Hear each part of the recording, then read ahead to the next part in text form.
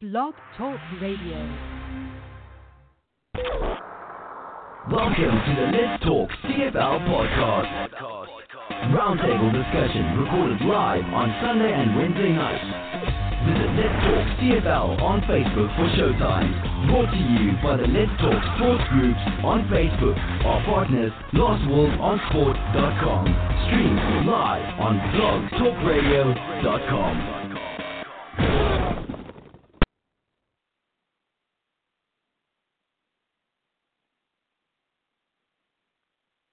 Oh, we've got dead air.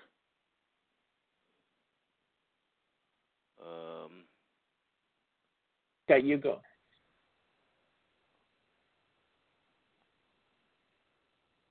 Hi. Is this better? Oh, Jesus. This is Let's Talk CFL podcast, episode number 401. I'm your host, Christopher Jones, and I think I'm on drugs. No, something's not working right. Anyhow, I unmuted Charles' mic so that he could talk for the show, and forgot to unmute mine. And actually, because I just unmuted the 604 number, and I thought that was me, and I relayed the 250 number. So anyhow, that's a major brain fart in my part. So that's why the show didn't start the way it was supposed to. But the show hasn't started the way it's supposed to for the last little while. And why? Because Blog Talk's fucking terrible. They just did, I don't know, their program sucks. And we're committed to it. We've got 400 shows, previous episodes into this thing, and we're kind of committed to it right now. So we'll see what happens as it goes, and that's all the best we can do. So I don't know. I'm sorry that we didn't have a show on Wednesday night or Thursday night like we said we would. It just wasn't going to happen, and it just didn't work. Tonight, it's not special. It's not working as well as it should be. I'm not on my typical podcasting apparatus. I'm on a phone, and we'll see how it goes. I'm sorry about any type of downgrade in quality, but we're going to live with it. I got three guys on the line right now with me, Charles, Phil, and Will. And Charles, go ahead, buddy. How you doing? Good evening, and we're actually able to talk tonight, which is more than I can say from our last two attempts, so that's a plus. Yeah, isn't it, though? Yes, it is, quite a bit. I'm doing well. Good. You just started the show, eh? I unmuted your mic, and you just kind of sat there and didn't say too much. And then you said something, and I went, and I go, how is Charles talking? Charles isn't supposed to be talking right now. And I'm like, I'm not talking. Charles is there. Okay, so then I switched it around. Yeah, I know. You got it figured out. That's okay. We got it figured out. That was a brain fart on my part. Mm-hmm. Yeah. So did you enjoy the football games this weekend? Yes, I did. Especially the one last night. It was a fun weekend, some good games, and one blowout, but I like the blowout. I mean, if you don't have a team playing, blowouts can be actually fairly boring, but if it's your team blowing out another team, it's a lot of fun. Oh, hell yeah. It was a lot of fun for a Lions fan. It wasn't so fun for the Argos. It was kind of fun for the Riders and not very fun for the Bomber fans. I think the Bomber fans took it a lot harder than the Argo fans did. The Argo fans were kind of expecting it, but Bomber fans actually thought their team was could win, and they did terrible. They did terrible. Okay, so Will, you're on the show, buddy. How you doing? I'm good. I've been saving this for two shows now. Because we had our 400th episode, I did go back and I listened to the first episode. And yes. Okay, good. And you guys have gotten better since the first episode, which you should get better. Yeah, you would think so. But I've always strived to be as great as Christopher Jones. And I made a mistake. I listened to episode number 40. And when I listened to this episode, I was so disappointed in Christopher Jones, it was not funny. Why? What did he do? Well, you know what he did? Him and another former host on Let's Talk CFL talked about, believe it or not, and everybody's going to be shocked by this, he talked about baseball for 68 seconds. And it was the longest 68 seconds of my life, okay? You actually talked about baseball. I You know talked fuck about all baseball. about baseball. I don't You still understand talked baseball. about baseball. You talked about the Kansas City, whatever they're called, Royals, and they used to be called something else, and you knew the name, Mr. Jones. And you talked. No, there's no way. Yes, you did. I'm still in shock. Okay, I'm still in shock. As a matter of fact, I didn't listen to the whole thing because I was going into convulsions. Okay, so because I didn't think you ever talked about baseball. No, you listened to episode number 40, sir, and it's you're always talking about facts. It's there forever, my friend. Oh, it's there forever. I know it is, but I talked about baseball. I know fuck all about baseball. Well, hey, but you know what? The key to every good salesman is talking about things you don't know anything about and sounding like you know what you're talking about, right? Exactly. Dazzle them with brilliance or baffle them with bullshit, right? There you go. And you did do that quite well because you sounded informed. Wow. So there you go. That's my little thing for tonight. I may have to go back and listen to this just because, wow. Episode number 40. Maybe I got dementia or something because I don't remember anything about that. But, okay, so be it. We talked about baseball. I understand the game. I played it a little bit, softball and stuff. I broke my hand playing baseball. But, yeah, I used to watch baseball when I was a little kid because the Pittsburgh Pirates were my favorite team when I was a kid because I liked the little golf cart that came out when the pitcher came out from the bullpen, and there was this pirate hat, and it was kind of cute. But that's all I know about baseball. Really, seriously. Okay. So that's more than I know about baseball. Yeah. Okay. Yeah. I couldn't name baseball teams. I couldn't tell you. I thought you were channeling Brendan McGuire, but you didn't even know Brendan McGuire back then, so it couldn't have been that. So no, he likes to talk about baseball too. Yeah, but he thinks he knows about baseball, and he may. I don't know anything about it to argue with him. But you know what, Will? You've got us talking about baseball here on our football show, and it's probably longer than 68 seconds. So I'm a little disgusted with you. Okay? Oh well. So let's go back and talk football and introduce Phil. Okay. Can we do that now? Are you okay with that? I'm good with that. And yes, I watched baseball. And yes, I watched football this weekend, and I was thoroughly disgusted. I was thoroughly disgusted in general. So. Why? They were pretty good games. Oh, you mean Calgary lost to Montreal?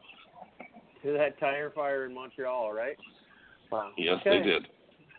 I'm sorry to hear that. Kahari Jones should be Coach of the Year. There's pretty much no doubt about that. He's done an amazing job with an absolute mess of an organization. Yeah. Okay. Well, Phil, welcome to the show, buddy. How are you doing? Hey, I'm doing great. Hey, thanks for that, Will. I'm not sure I needed to hear that. I'd be lying if I didn't say there was a mild perception shift in the way I consider my relationship with Christopher Jones now on that baseball comment. But let's get back to CFL. Is baseball a good sport? I don't know. I haven't seen it for decades. Not since 1994. When well, Phil, what the problem is, Phil, is some people have heroes in the life, like some people like John F. Kennedy and Michael Jordan and people like that. Well, Christopher Jones has been my hero for the last 3 years until I listened to episode number 40, and now I'm just totally I don't know what to say. He's distraught. Phil, you're not suicidal, are you? We shouldn't be concerned about you? That I'm a baseball fan? No, I'm okay. Well, I said Phil. I want to make sure that Phil is okay because I've blown an image of him. I'll probably get over it. Will, it's kind of like having Batman for a.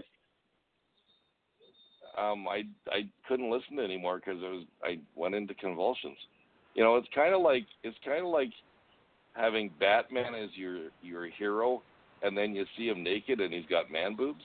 Okay, it's the same thing. I mean, who comes up with that kind of analogy, honestly? Me, I do. Apparently. I want to know where you ever saw Batman naked. I'm just saying, that's the same thing. I'm just trying to compare it to something. I've never been this disappointed in my life, okay? Oh. Will. You thoroughly concern me, my friend. Thoroughly concern me. I know. I should. Will was in Vegas this summer. You never know what could go on there. Yeah. Okay, can we talk some football now before I fall asleep? Let's do it. Okay. So there was four games this weekend, and the first one was very meaningful. It was meaningful for a lot of different teams. It was a Friday night game, and it was Edmonton and Hamilton. Edmonton traveling into Timbit Field in Hamilton to play the Ticats, and they went home with their tails between their legs, those poor little Eskimos. William, just start off here. Don't start talking about baseball. Or Batman. I don't like baseball, so I wouldn't talk about that. Well, or naked Batman. No naked Batman, okay? Naked Batman with man boobs. Anyways, yeah. You know what? I expected Hamilton to win. Hamilton did win. Yep. Which was a good thing for the BC Lions. Okay. That Hamilton won, because now they still have a chance. Have a chance. And it was pretty much mollywhopping in Hamilton. 42-12. Oh my God. Okay. Well, that was not the worst. That's not the worst mollywhopping of this weekend. No, Dean Evans didn't play that well. He had 2 TDs and 277 yards passing. But yeah, I mean, I think Hamilton is the best team in the CFL right now, bar none. And they're just beating everybody. Not that it takes much to beat Edmonton, but, they did. So Edmonton's in trouble, and I don't know if they're going to win another game this year. Wouldn't hurt my feelings. It would not hurt my feelings. Well, no, because then a certain team might make the playoffs if they win all their games. Yep. So, but yeah, it's not looking promising for that to happen. Okay, and I understand that. You never know. Weirder things have happened. It's the CFL. Anything can happen, man. Yeah, but now we've got meaningful games for the rest of the year, and BC does have to play. Who's those guys? The Riders, and we also have to play Calgary, and if those become meaningful games, then it's going to be a little bit more of a challenge, right? I mean, BC plays Edmonton next week, and that's a big kicker.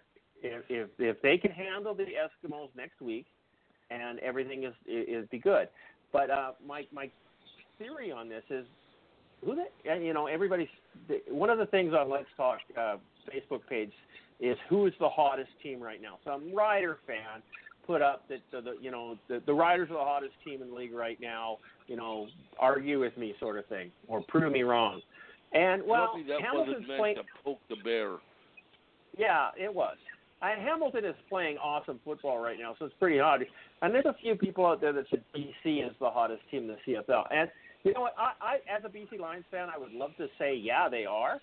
But let's get real. They beat Ottawa twice.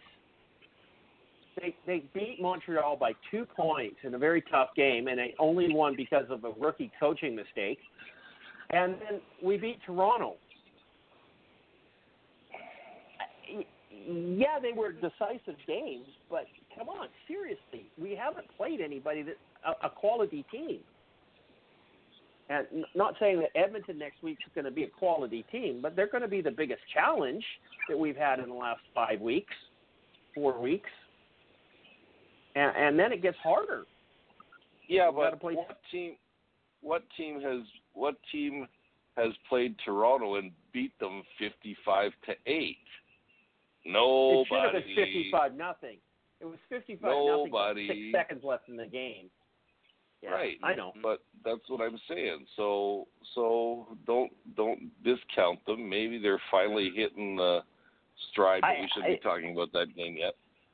No, we shouldn't. We're talking about the Edmonton-Hamilton game. But I'm excited about their performance. But it's okay. Yeah, I'm a Lions fan, and I got carried away there, and we lost the Edmonton-Hamilton game. So we'll go ahead and talk about this football game here. Well, Hamilton and Edmonton. I'm done with it. Hamilton should be beating Edmonton, and they did, and they're in the top at the top of the league. And I still think Hamilton is the hottest team in the CFL. So, go ahead. Yeah, I don't know what the hell Riders fans are thinking when they're saying their team is. I think they won 8 of the last 9 games or something, which is pretty amazing. But Hamilton's still top of the league, 12 victories. You don't do 12 victories unless you're beating teams outside of your division. They got 12 victories, and only 4 of them were in the Eastern Division. That's got to say something. They beat 8 Western teams. Yeah, it could have been BC when they were playing like shit, but that would have only been 2 games. Okay, Phil, go ahead. Talk about the Hamilton Tiger Cats and the Edmonton Eskimos game. The most striking thing about this game is how accurate all of us were, and most prognosticators across the country, in the collapse of the Edmonton Eskimos over the last 8 weeks. There really isn't much left there in Edmonton.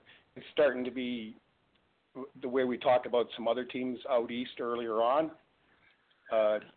That strong defensive performance they put on earlier in the year, they haven't had that for like 2 months now, not since July. The other thing is Dane Evans, he has continued to look like a veteran quarterback. And there is a rookie quarterback or a rookie starter or a first-year starter now that has a very good possibility of bringing home a Grey Cup. He just continues to impress me. I don't know what more I can say about him. And bringing in Tyrell Sutton has turned out to be a genius move by the Hamilton Tiger Cats. At his age, with this much left in the season, he should be able to perform at a number 1 rate, for the rest of the season. So the Hamilton Tiger Cats are the scariest team in the CFL this week. Yep, without question they are. And, anybody who's not putting them at the top of the power rankings doesn't know squat about football. And when was the last time we could say that, the top team in the power rankings should be an Eastern team? I don't remember the last time I don't remember the last time. Yeah. No. I'm pretty sure we'll see them. Pretty sure Nissan Power Rankings will put them at number 1 here this week, and put the Riders at number 2. Yeah, I don't know why you would. Doing. That said, it's not fair to say the Riders aren't the hottest team in the league. They've won 9 of their last 10. Sure. Who's that? The Riders? You said the Riders. Yes. 9 of their last 9 of 10. Games. Hamilton's won 7 of 8. So, tomato. Yep. True, Charles. Hamilton still is undefeated at home this year. That's got to say something. Yep. Mm-hmm. Pretty impressive. Okay, Charles, go ahead. Talk about this football game. Edmonton Eskimos. They did not look good at all, did they? I mean, no, they did not. I didn't see a lot of this game because I was out for much of it. But this looked like these guys looked in the caliber of the Ottawa-Toronto in this game. They really did. They didn't look good at all in this game. And a lot of people are saying, well, Logan Kilgore isn't really ready, but this problem started before Kilgore took over. They started losing when Harris was still in. So you can't blame this all on Logan Kilgore, who, did about as much as he could, but let's face it, it doesn't look like he is all that ready to be a starter, and you can't. And I know a lot of people will say, "Oh, what about Fajardo? What about what's his name? The other dude there, Vernon Adams. What about this? What about this guy?" You can't just expect every backup to come in and just be a blue chipper. That doesn't happen like that. I mean, a lot of the backups this year have gotten, have played well because of coming in, but a lot of these guys, they're still backup for reasons. And Logan Kilgore, his numbers were horrible, 23 of 32, so 71%, 233. The big problem for him was 3 interceptions.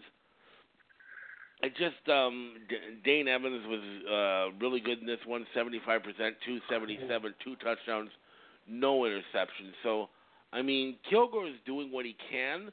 I don't think they used C.J. Gable enough. They only had him carry the ball 11 times. But again, as we pointed out before, once the team falls behind, they pretty much stop running. But he got hurt in this game, didn't he? Did Gable get hurt? Yeah, I think they had him on the table for a while, and he didn't return to the game. That may be the case. I'm not entirely sure, but they just Edmonton looked bad, and if I'm an Edmonton fan, I'm not panicking, but I'm at least a little worried because, quite frankly, they just looked terrible in this game. Now, they were playing Hamilton, who has the best record in the league, who I think right now is probably the best team in the league. So Hamilton has beaten most teams, but Edmonton, you would think would want to give a good effort, because you got to think all Edmonton needs is one win to clinch a playoff spot. So you think they'd be coming harder after it, but they were just not into this game here. So and with each loss, I think for the Eskimos, the noose gets a little bit more tighter, and the pressure gets higher on them, and that can cause a team to perform even more poorly, because the more pressure that comes on, the more prone they are to making mistakes. So they need to really turn this around if they're going to make the playoffs, and they got a big one next week coming up with BC. We'll talk about that. Well, we'll probably talk about this on Wednesday, but yes, Hamilton, they're rolling like right now. So they're going to win the East. They're going to host the Western or the Eastern Final. I think that's a pretty safe assumption. And we'll see if it's their year this year. They're looking good to come out of the East, I would think. Yeah, well. But I'm not discounting Montreal either, because they're playing pretty good football right now too. But I would still, going into a game between the two, I'd probably still give the edge to Hamilton. So right now with Edmonton playing the way that they are, which is pretty sad and pathetic, and they do win one game or BC loses one game, Edmonton's a crossover team. They're going to go in there and play Montreal, and Montreal's going to absolutely kick their ass around the stadium, and it's going to feel like the BC crossover game from a couple of years ago when we got beat like 54-2 in the semifinals. You remember that game?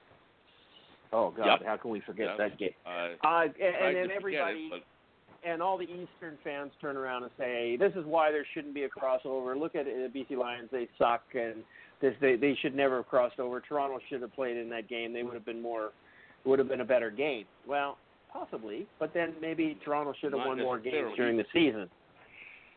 If you want to play in the playoffs, you've got to win games in the season, right? And right now, Edmonton's not doing that well, and God knows what's going to happen. And, Jason Moss just looks out of character. Well, he doesn't. He actually looks very much in character. Not a very good coach. And a bit of a spastic. And I don't know. This has to be the end for him. I cannot see him continuing next year. It doesn't make sense. But No. Okay, so that this game ended up 42-12 for the Hamilton Tiger Cats, as Will had mentioned earlier. This was just an ass kicking, and so it was going down through the scores here. Charles, you picked Hamilton for 35 points. Will picked him with 36 points. Mark had 30 points. Bill at 31. CJ at 38. None of us really respected the Edmonton defense. You notice that? I mean, we were pretty much all bang on this one. The thing that really wrecked some of us, like Phil and myself, we overestimated the Edmonton Eskimos and picked them a little higher, up in 24 points. And because of this, Will's the one that gets the gold star on this one. He picked 36-18, off by 12 points. And Will, you get another gold star. That means you're putting a little bit more distance on the game schedule here between you and CJ. CJ sucked really bad. He didn't win anything this week. I'm looking at the thing, and there's just no. I almost won the BC game, but Charles got me on that one. Okay, next game up, Montreal. Congratulations, Will. I just thought I'd share that with you. Okay, you're my hero. Thanks. You're my idol, and I know I'm not the biggest loser. I'm not the biggest loser. No, I appear to be the biggest loser, and I'm an authority of baseball. Who knew? The next game. Well, this one was a little bit interesting. Montreal Alouettes, who were at the beginning of the season the absolute worst dumpster fire. They ditched their head coach prior to training camp or during training camp. Everything went wrong. The keys to the team, the owners abandoned the team. Everything else. Kahari Jones, who has been brutal as an OC in a couple of different places, including BC, was elevated into the head coaching position, and we all laughed our asses off and said, "Oh my God, what is happening to Montreal?" And they don't have a quarterback. Antonio Pipkin is named the starter. And Vernon Adams Jr. is in the backup role, and they've got somebody else in third place. I don't know who it is. Schultz. Anyhow, so, Montreal is just not looking very good. And then what the hell happened? It was like about week 4 or 5. Things started to come together, and they just started winning football games. And they amazingly have won 8 games this year. They're one game away from being a 500 football team, which they haven't been in a decade. And good on them. Personally, I think Kahari Jones should get Coach of the Year for what he's done with Montreal, even if they don't go through the first round of the playoffs. I don't care. I think Montreal has amazed everybody. They are the big story this year. Hamilton, we expected to be in top spot in the Eastern Division. Oh, do we expect them to be as dominant as they are? No. But we didn't expect Montreal to be where they are. And I don't know what to say. They've really come together. They're playing some good football, and they're a good team. You cannot discount them. They are a good team. They would not, at this point in time, be a playoff team in the Western Division. They couldn't do the crossover. Winnipeg is still one game ahead of them, and so is Calgary. And Calgary's got a game in hand. But anyhow, so that's the way it is. But Montreal went into Calgary? No, Calgary went into Montreal. And Calgary never does well when they go into Montreal. Go figure that one. I can't figure that one out. But they never do. Calgary's always it's one of those things you mark on a calendar that says, hey, Montreal might win a game. Well, they've been winning a few games, and they beat the Stampeders this weekend. And let's start off with Will. Why not? What was your take on your team's performance? Well, when I think I have control of my emotions, a game like that happens, and I had to go for lots of walks yesterday. And I had to smoke lots of cigarettes yesterday, and it just irritated me to no end. The Stampeders had a pretty good first half. Bo Levi threw for over 300 yards. He was picking them apart. They didn't score. They didn't score like they should have scored, and I think that was part of the problem. They should have put that game away in the first half. They failed to do that. Montreal held them to no points in the second half, and on top of that, the Stampeders have to learn how to hold on to the fucking ball, because you cannot turn the ball over 5 times and expect to win a football game. You know what I mean? You cannot do it. You cannot do it. And just by the way, if anybody's watching Sunday Night Football, I just saw a horrific leg injury. It's terrible. Uh-oh. That guy's leg shouldn't be pointing like that. Aki. They never do. Oh, Aki. Anyways, Calgary lost. They couldn't afford to lose that game, but they lost it, and they shouldn't have lost it. But that's why you play the game. I think Bo Levi played good. It had nothing to do with him. I think it had everything to do with Montreal's defense just trying to wreck people and knocking the ball out, and they did a good job. And I tend to think Montreal also talks. They talk a lot, and I think it gets under the Stampeders' skin and it throws them off their game. This is the second game we've seen this. I tend to wonder if they lost yesterday because in reality they're playing a football game at, 11 o'clock in the morning their time? Because the game was at 2 o'clock. Are they 3 hours difference? That might have some kind of an effect. But they still lost. Mm-hmm. They got to pull their britches up and make things happen this Friday in Calgary when they play the Riders. So yeah, that's going to be a big game. That's going to be a very big game. Yeah, it is. It is indeed. Okay. Oh, well. Anyways, yeah, go ahead. Okay. So you got a little bit of – I mean, this Montreal team is the one that BC lost by 1 point and then beat by 2 points in the last little while. So, I mean, BC kind of played fairly good football against Montreal here, and they beat Calgary. So, maybe my Lions do have a little bit of hope this year. Maybe they do. Who knows? Maybe we can walk in there and beat the Stampeders. Are we playing in Calgary on the last? No, we're in BC on the last week. BC. Yeah. Well, that might be a tough one. If they want to make the playoffs, they got to beat them. They got to beat them. Well, they got to beat Edmonton next weekend, then Saskatchewan, and okay. It's not an easy road. We're back to talking about the BC Lions again. I haven't wanted to talk about the BC Lions all fucking season. So we're about to get people angry. Yeah. So, hey, I want to talk about the Lions now because they do look good. Okay, Phil, go ahead. Talk about this Montreal-Calgary game.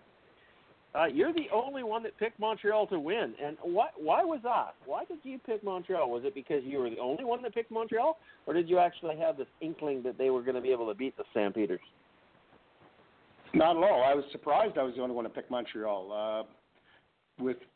Like you said yourself, Christopher, Calgary going into Montreal, even when Calgary's having 13-5 seasons and 15-3 seasons, Montreal is where they on the road is where they've often had problems.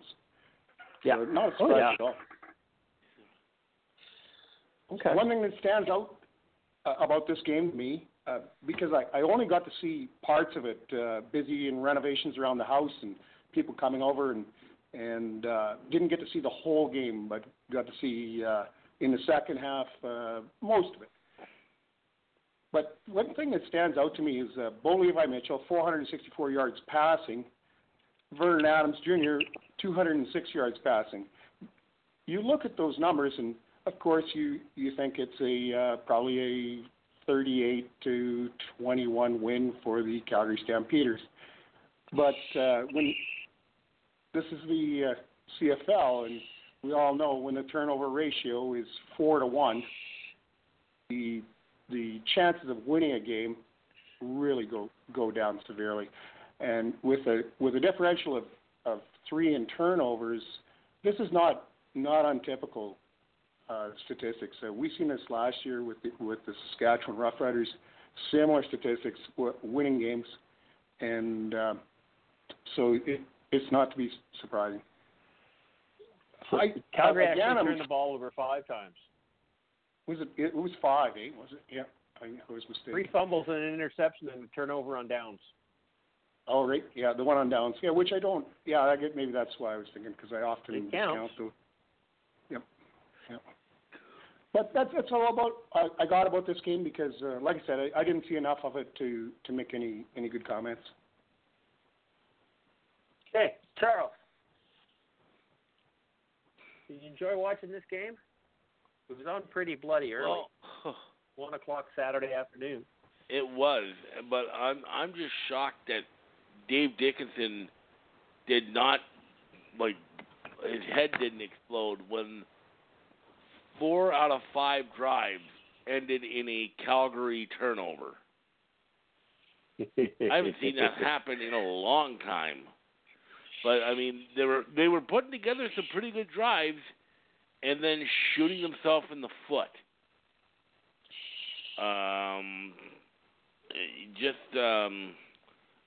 That's not something you become accustomed to with the Calgary Stampeders. Bo Levi Mitchell was over 300 yards passing in the first half, which is remarkable, but yet they only had a 7-point lead. And that's because of turnovers, no finish for the Stampeders. Only 2 offensive touchdowns in this one. When you put up, what did they put up? Over 560 yards of offense. Yards. And you only get 17 points out of it. There's something not right there. Well, that's, I guess, what happened. That's indicative of turning the ball over 4 times in 5 minutes. You're not going to win many games when you're turning the ball over 4 times in 5 drives, because with each and every turnover, that just kills your momentum, and it just basically takes your team and just you get that feeling we can't do anything right. And for a team that put up 17 points, they put up nothing in the second half, not a single point. I don't know what I don't know how to explain that one, because when they had so many yards and to be shut out in the second half, and give the Alouettes credit for being very resilient in this one. They chipped away at it, and the Alouettes defense, they were on this game, they were the classic bend but not break defense. They gave up a lot of yards in between the 20s, but when they needed to, they caused turnovers, and they kept the Stampeders out of the end zone. So a really surprising, you just don't see that from the Calgary Stampeders very often. You always think of them as like a well-oiled machine that are going to put up points and move the ball. Well, they were moving the ball, but they couldn't buy a point to save their life, especially in the second half. And I think it also showed that with Vernon Adams, this guy is the straw that stirs the drink with the Montreal Alouettes, because that was a far different Alouettes team than we saw the week before against the Lions, and that was quickly evident in this game. It wasn't even that he put up huge numbers, because he didn't. He only had 206 passing yards, but he's a calming control over that team. He steadies that team. He keeps that team level, and I think it showed really well there in this one. So who would have thought week 1 of this season, who going into the season would have said the Montreal Alouettes are going to sweep the season series against the Calgary Stampeders? If you asked 100 people, 99 would have said no. But they did it. They go out and they sweep the Stampeders, which just is bizarre to me. But hey, they did what they did, so good for Montreal. And Calgary's just in that dogfight there with Saskatchewan and to a lesser extent Winnipeg now for that top spot. It's going to be a meat grinder right down to the last week, I think. Is it going to be? I don't know. Calgary's got to play Saskatchewan now, and they didn't look good last night or Saturday. They did not look good. No, they didn't. And 560 yards? Seriously. I mean, I'm looking at the stats for Montreal, and I'm going, okay, Vernon Adams got 206 yards. That's nothing. Okay, rushing. Okay, William Stanback. Yeah, he had to have an amazing game. Oh, only 61 yards? Jeremiah Johnson, 23 yards? Come on, that's not real. Come on, this isn't even 300 yards of offense. It's not possible that they could beat the Calgary Stampeders. Rene Paredes misses a field goal from 40 yards. In what world does that make sense? They would be within a point if he had made that field goal. It was a perfect storm for Montreal. Yeah, it just went very, very well for them. Okay, the week before it did not. Do you understand why I went for lots of walks? Oh yeah. Yeah, I can't blame you. Okay, this one's a wrap. Montreal 21, Calgary 17. Oh my God, Charles, you're a loss. Will, you're a loss. Mark, you're a loss. CJ, you're a loss. Phil, you get the golden ticket. No surprise. We're all surprised. The next game, Saskatchewan and Winnipeg. Or it's a new name, Winnipeg. There is a lot of people in the emergency ward in the in Winnipeg these days. Have you noticed that? There's a lot of people with broken arms and broken legs and stuff like that because of jumping off the bandwagon and not landing it very well because, oh, my God, the Winnipeg Blue Bomber fans, they are not taking this one well at all. Have you noticed that there's we don't have a lot of conversation in Let's Talk CFL, but I'm also a member of that, the armchair whatever it is, Jared's group. Winnipeg. And yeah, I know which one you're talking about. I'm a member too. It's about the Bombers and the Jets. Right? Yes. I know a little bit about hockey. And the conversations have just absolutely disappeared about football, and everything is all about hockey right now. Mm-hmm. It's almost like the Winnipeg Blue Bomber fans have packed it in, and they said, well, you know what? It was an amazing year. We were looking really good. We were going to win the Grey Cup, but now it's 29 years.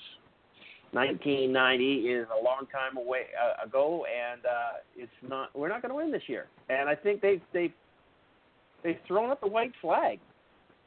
Do you agree with me there, Charles? I'm not sure if they've thrown up a white flag, but that site, they were hugely confident about 4 weeks ago. They're saying, yeah, this is our year, the Bombers are great, and that kind of talk has just almost disappeared. You know what I'd love to see right now? This would be funny, is actually BC Lions, okay, make the playoffs. They cross over to the East, and they beat the Montreal Alouettes, okay? And I know that I'm dreaming here. I'm absolutely dreaming here. But the Bombers would now have to play, at the way we currently stand, would have to play Calgary, and I honestly don't think the Bombers could beat Calgary right now. So the Winnipeg Blue Bombers would be eliminated from the playoffs before the BC Lions. Now, who the hell would have thought that one? And come on, seriously, I would laugh my ass off. Yeah, I'm dreaming. Okay, so this game here is the Saskatchewan Roughriders and the Winnipeg Blue Bombers. Charles, go ahead, talk about it. Okay, well, the Bombers, without Matt Nichols, are a very ordinary football team. It's really hard to draw any other conclusion. They went into this game, which should have been a battle of the Titans, a real hard-fought battle, a real good game, and they came out with a clunker. They didn't score a touchdown. Chris Trevler, I remember so many people before Matt Nichols went down getting injured, they're like, Trevler's the guy, put Trevler in. He's not ready to be a starter, folks. He doesn't have a very good arm. A lot of his effectiveness is with his legs, and we're seeing it week in and week out. he is very erratic when he throws the ball down the field. When he tries to throw the deep ball, it can sometimes be right on the money. It can other times be miles away from his intended receiver. Andrew Harris just isn't the same Andrew Harris from before his suspension. I'm not making any inferences about anything, but you're saying that he's not on steroids anymore? So I'm not saying that well? at all. I'm not saying that at all. It's just that ever since he's come back, he hasn't been nearly the same player. Beginning of the season, he looked like he was going to run away with the MOP. I don't think he's even in the discussion anymore. He only had 67 yards running, 11 carries. Yeah, I know they were trailing, but they weren't getting blown out. At the end of the third quarter, it was 11-3. That's a one-score game. You don't have to abandon the run at that point. But they still only gave him the ball 11 times. Well, on the other side, Cody Fajardo, steady as she goes, another 300-yard game, one touchdown. Shaq Evans with a monster game, 193 yards, a touchdown. And the defense just shut the Bombers down, which they did the first time they played this year too.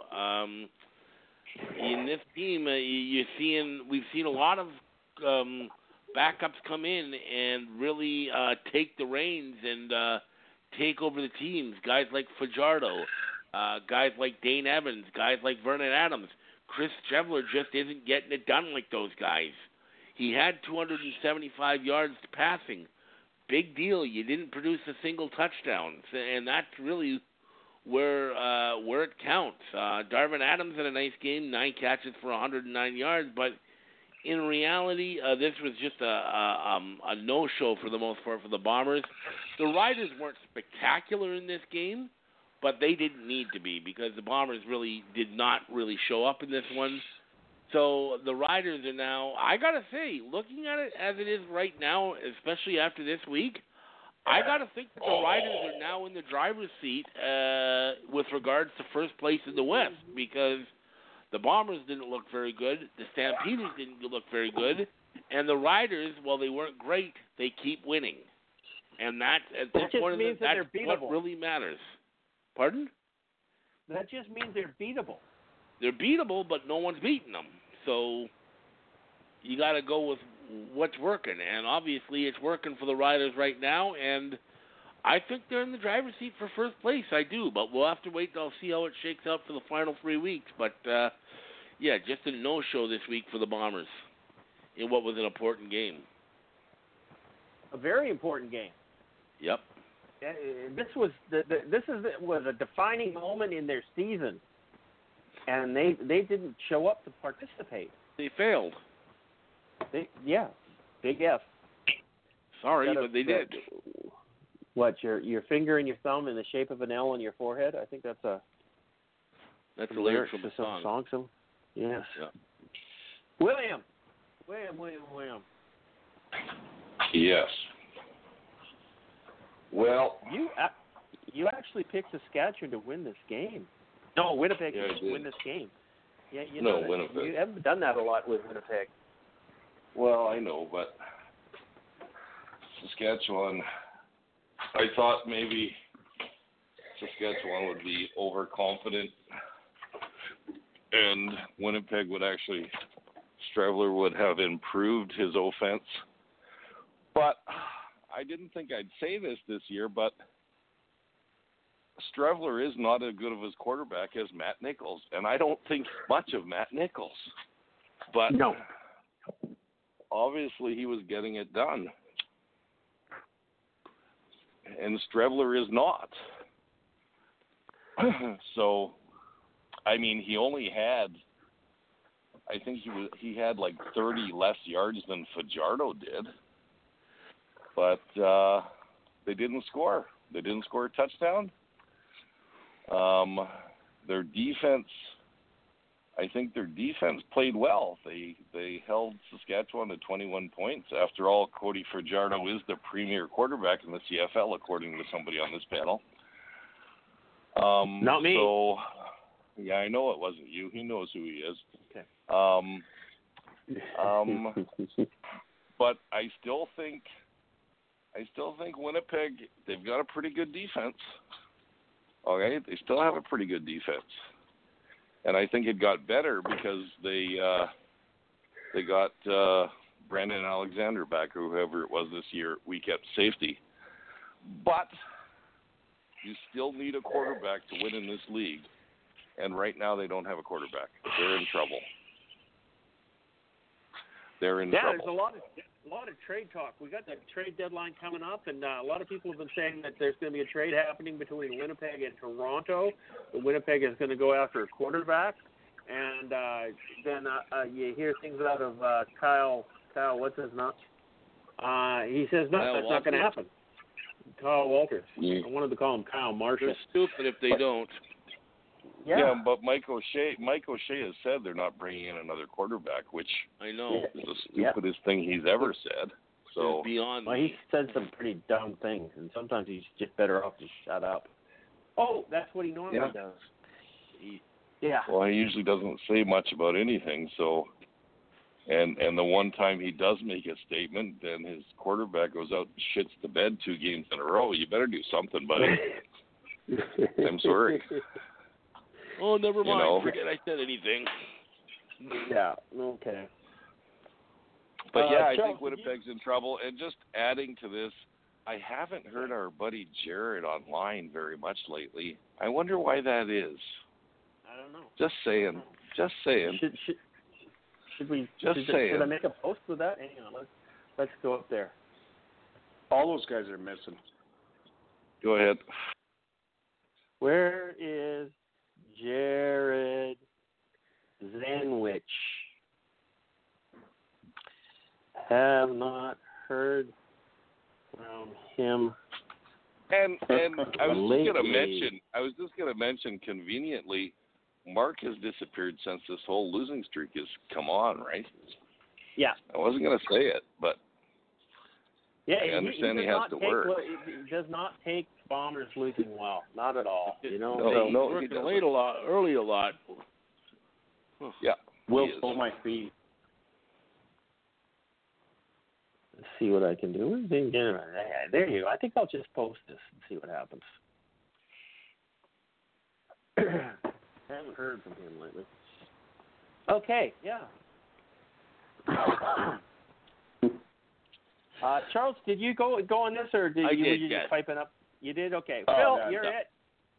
The Ryder fan is the only one who hasn't gone, and everybody's beating up on the Bombers so bad. I was saving you for last because you like to talk, and I just wanted to make sure that the other guys got to talk first. So I'll let you go. And 3 names. You're setting up the Bombers for somebody to just put their foot on their throat. So, I don't think that's fair to the Bombers, really, to have me go last. It's like, I don't know, it's like an episode of Gladiator. But, Phil, I'm going to step up for the Bombers. Kick them in the nuts. Go ahead, kick them in the nuts right now. Go ahead. Going in, this was a huge game, and as a Rider fan, I wasn't completely confident. I was because of the home field advantage, and because, Cody Fajardo, before this game, he was 17 of 18 for 169 yards in the final 3 minutes of games this season. So I knew if the Riders were behind, that he would lead a scoring drive. And that gave me great confidence we were going to get the win. We didn't need Cody Fajardo to come up with fourth or final 3-minute heroics in this game on a final drive. But so I think the Riders did better than expected. No! Winnipeg's defense is so talented. And previously, Paul Appelese had orchestrated some magic out of Chris Streveler. But there was no magic to be had this weekend, and I think you guys covered it really well. And I think Charles in particular, when he said that Chris Streveler hasn't, for a backup quarterback that took over his team, he hasn't been up there with Fajardo, Dane Evans, and Vernon Adams Jr. But in Chris Streveler's defense, he's in his second season in the CFL. Those other 3 are in their 4th and 5th seasons. So there I go. I just couldn't do it to Bomber fans because they may not come back to social media if I was to continue the onslaught that they've received this week. I could go into a lot of good stuff the Rider fans would like to hear, but Shaq Evans, what a fantastic game. He was my game star as far as I'm concerned. And I'm done. Okay. Will, stop it.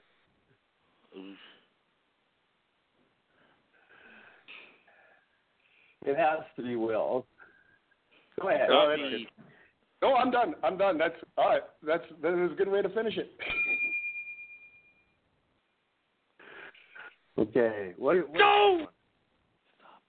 Oh yeah, that's him. Okay, yeah, that's the end of that. And, okay, so what happens here? We had the Saskatchewan Roughriders. We had the Winnipeg Blue Bombers playing in Regina, tough place to play, and at the best of times. And Winnipeg, they kept the Riders kept the Bombers out of the end zone. Bottom line, you can't win football games with field goals. Okay, Edmonton tried it. They kicked 7 field goals in one game. They still lost. You can't do that. You got to put the ball in the end zone if you want to win football games. And bottom line, 21-6 is not a quality football game. Okay, so Bombers did the Riders did well on this one. Charles, you're out by 25 points.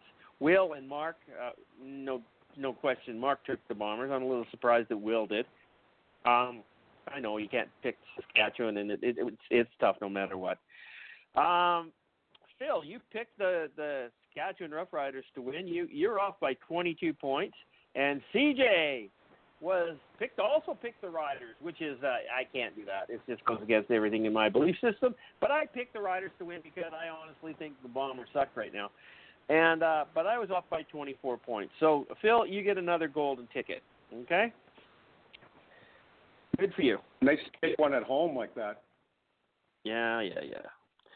Okay. The last game and the most spectacular game of the weekend, without question, saw the BC Lions at home, playing the Toronto Argonauts.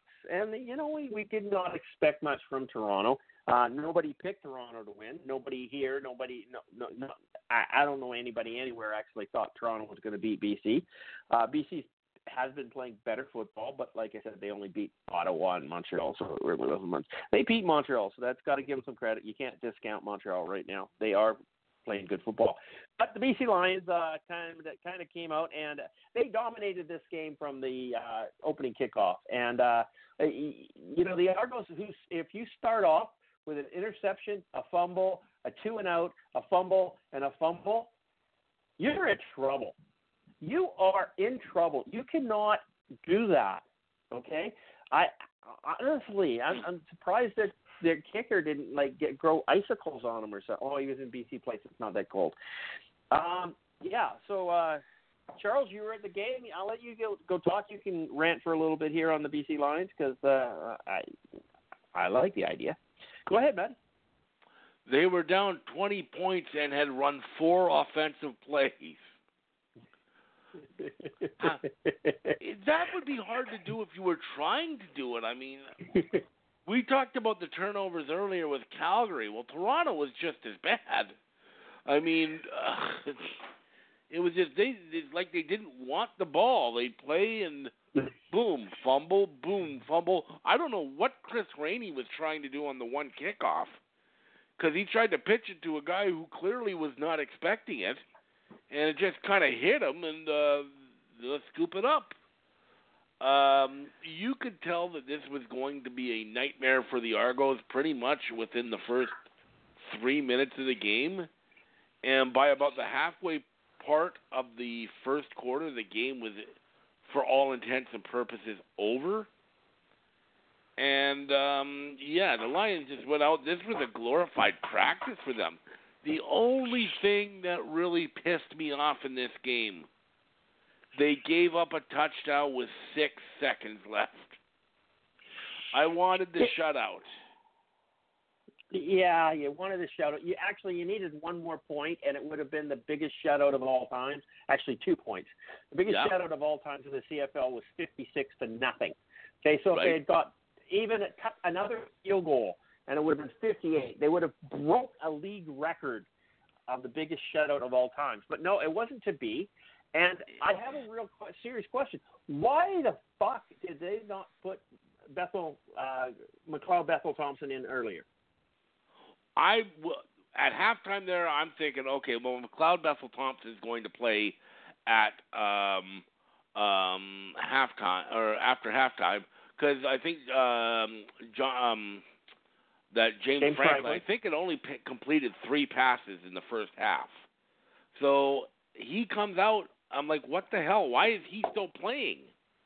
And actually, for the little time that McLeod Bethel Thompson was in, he actually played fairly well. I mean, they were dead and buried long before he got into the game, but he came in and actually wasn't bad. He goes out and he throws 9 of 14 for 94 yards and a touchdown. And that was in about a quarter. I think he played about the fourth quarter, and that was it. But those numbers are considerably better than what James Franklin did in 3 quarters.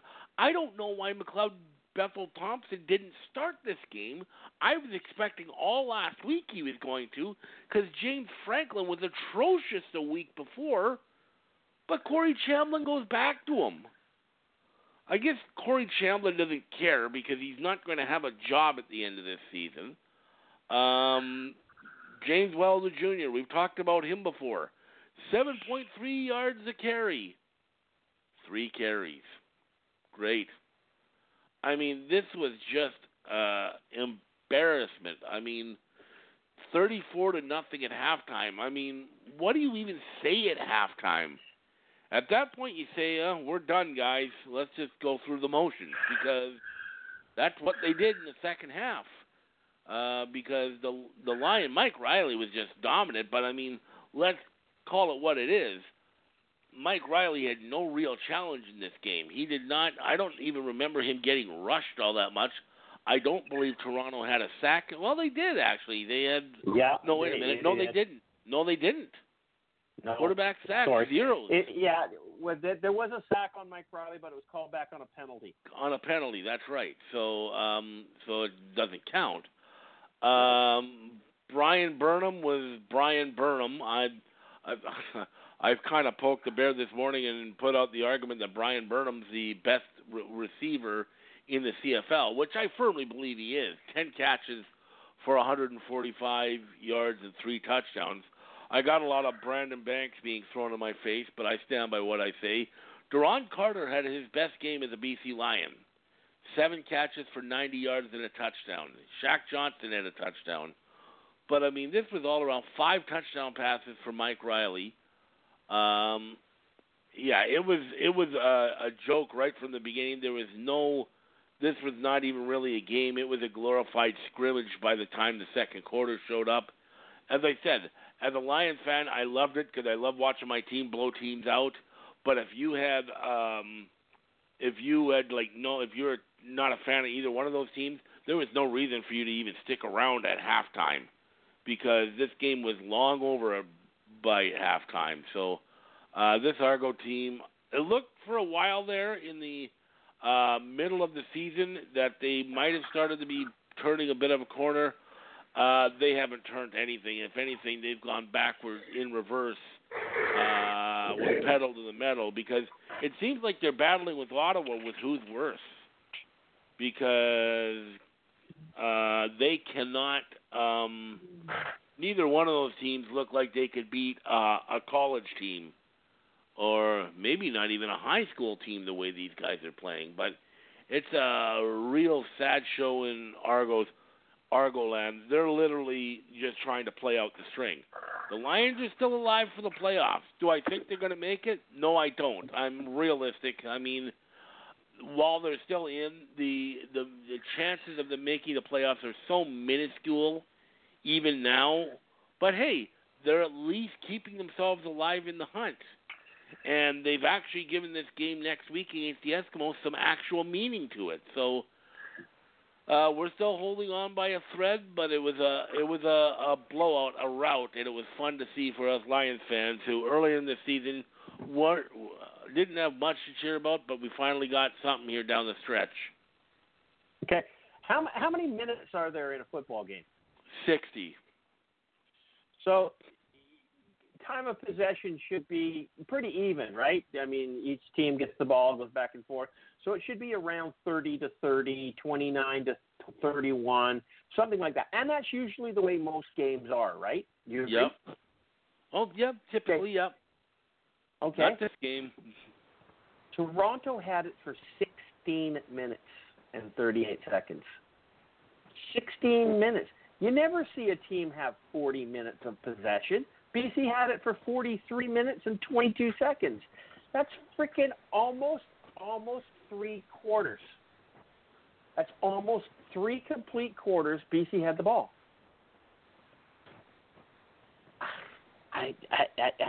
This was a joke. I honestly didn't think it was a football game. It's embarrassing for the Argos. Yeah, it was. And Argo fans I got to all the point over. where I started feeling bad for them. And not so much for them, but their fans to be subjected to this. They have great fans. They do. Toronto Argonauts have some great fans. And I'm never going to say anything bad about them. They're a very strong fan base there. I don't know. There's none to say about this one. William. Yes. Toronto Argonauts. BC. Well, you know what? I don't know. There's none to say about this one. William. Yes. Oh my God, what's happening? Who's you know listening what? to that? I was. Somebody's I got pressed the the wrong show button. playing. Yeah. I pressed the wrong button. It's okay. Anyways, Okay. you know what? I don't know if it's okay. BC looked okay. BC looked fantastic. I'm surprised Mike Riley only had 259 yards passing or something like that. 276, because a game like that he should have had 680. But he should have had the Matt Dunnigan record. The reason he didn't is because the Argos kept fumbling on their own, 30-yard line or whatever, and the Lions had no short field all night. Yeah, they didn't have to run the gauntlet. They played well. They played Toronto, okay, but they're keeping their hopes alive. I don't know what to say about this other than the entire Toronto organization should be fired today, yesterday, last night, tomorrow, whatever. Okay, because we said that Corey Chamlin could or may be fired in the next day or so, but then that puts Jim Popp back as head coach, and we all know that Jim Popp's a terrible head coach, so that wouldn't do the Argos any good. No, but still, who's making the decision to start? What's his face? Okay, what's his name? Oh my God, I can't even remember his name anymore. James Franklin. James Franklin. He was horrible. Okay, and when I didn't watch the whole game because I got bored after 21-0 or something like that. When did they put Bethel Thomas in? I think it was just before the fourth quarter started. What, did they think James Franklin was gonna do better? Because if I'm looking at the stats right, he had what?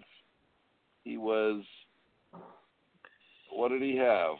Well, they don't even have his stats up. They don't? Holy crap. Yeah, they do. Yeah, they do. Franklin, he was 6 of 9 for 32 yards and an interception. Okay, what did he show them that left him in for 3 quarters? Come on. I want to know what he showed last week to get the start. Hang on, you guys. He passed the ball. He made 3 receptions in the first half. And in the third quarter, he got 3 more. He doubled them up in just 1 quarter. I mean, that's a massive improvement. Jesus. I don't know what to say. And we're going to get to this later, but there's rumors that the Bombers are going to trade for one of Toronto's quarterbacks. Why? Okay, why? You think that's going to make a difference? What does that say about your quarterback? Yeah, but if they trade him, they would be stupid. Okay? They're not going to the playoffs. Yeah, they only got 2 games left or something, don't they? And they seem to love James Franklin. I don't understand why. I don't know why. I mean, I'd even take Cody Fajardo over him. Okay? Yeah. Anyways. Yeah. No, you're an idiot if you don't. So no. I don't take you for one. Yeah, Toronto is the dumpster fire that we always have every year. And it used to be Montreal, but it's not anymore. So, well, they're in Ottawa trouble. is competing for it. Ottawa is competing for that thing. I mean, between the two of them, BC has the same amount of wins. And that's not saying much. There are people right now on the Let's Talk Facebook group that are saying that there should not be a crossover, that a Western team should play in the West and Eastern team should play in the East. And I'm going, okay, you know what? I don't think BC Lions right now at this point in time deserve to cross over. At the very best, they're going to end up being 8 wins. Okay? At the very best, they're going to have 8 wins. Okay? That's not worthy of crossing over. I 100% agree. Okay? But a 3-15 team has no right to be in the playoffs. I think Montreal should just get a bye. As good as they're playing, Christopher, for us CFL fans, as good as the BC Lions are playing, for us CFL fans, I think we deserve to see the BC Lions in the playoffs. Yeah, I agree. I don't care about the record. I care about what I want to see good playoff football. And the only way we're going to see that is if the BC Lions somehow squeak into the playoffs, because we're not going to see that out of the Edmonton Eskimos. The Edmonton Eskimos do the East crossover, and that game in Montreal that's probably one I'll tune out if I'm busy at home. You know? Yeah. No, I agree. I agree with you. And being a Lions fan, of course I'm going to agree. But as a CFL fan, I agree with you because Edmonton is just not playing quality football right now. Edmonton is going to wipe the floor with them. And BC could challenge Montreal for a victory there. I mean, we beat them, just played them almost back-to-back games, and both games were really close. So they're going to be that would be a good Eastern semifinal game, BC and Edmonton, or BC and Montreal. But we don't know. And I'm with Charles. I'd love to see it, and I'm praying for it, but I'm being realistic. I don't think they're going to make it. They waited too late. Yeah, there was a little bit too little, too late. Having to take one from Saskatchewan and having to take one from Calgary to make the playoff is just going to be too big of a task. Especially with those teams who will still be likely embroiled in a battle for first place at the time they play them. So they're not going to be resting guys. So that makes it even tougher. Well, I mean, Saskatchewan plays Calgary next week, right? So if Saskatchewan wins, Calgary's not going to catch them. Right? Yeah, you're probably right about that. If Saskatchewan loses, Saskatchewan will be an easy mark for BC. Because Saskatchewan holds the balance of power with the Winnipeg Blue Bombers. But they absolutely need a win against Calgary to even stay competitive. They got to be one game ahead of Calgary to be even in my mind, because Calgary will hold that season series even if the Riders were to win that game. So I've still got the Calgary Stampeders at even odds to finish first in the West. Well, I personally think they will, but we'll see what happens. I hope they don't, because like I said, then that's going to make the Saskatchewan and the Calgary game so much more meaningful to them, and more of a challenge for my BC Lions. Okay, so we've all played on this game. So final score was BC Lions 55, Toronto 8, and the 8 points honestly came in with 6 seconds remaining in the game. The BC Lions had already packed up the sidelines and had headed to the bus, and Toronto went down for a touchdown. When you're up 55-0 or even 55-8, I'll give it 55-8 is an absolute mollywhopping. And everybody on the BC Lions sidelines was excited and celebrating, and they're laughing and having fun and joking around. They just absolutely kicked ass. Did you see Devon Claybrook? He was pissed off. Oh, he was furious when they scored that touchdown. Furious that they scored points on that game.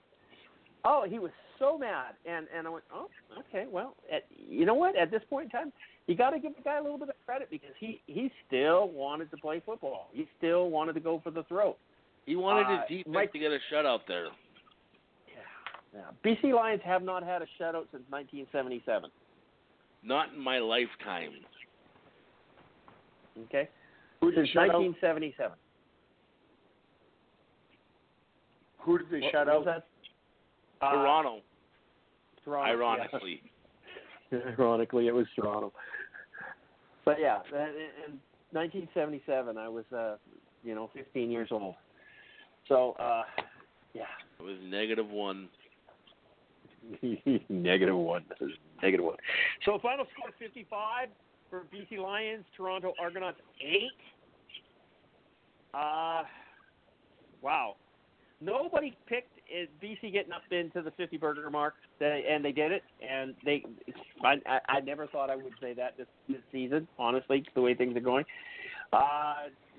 We all kind of got that. I actually picked the BC Lions. No, Charles, you picked the BC Lions with the highest score. You went 37 points. I went 32.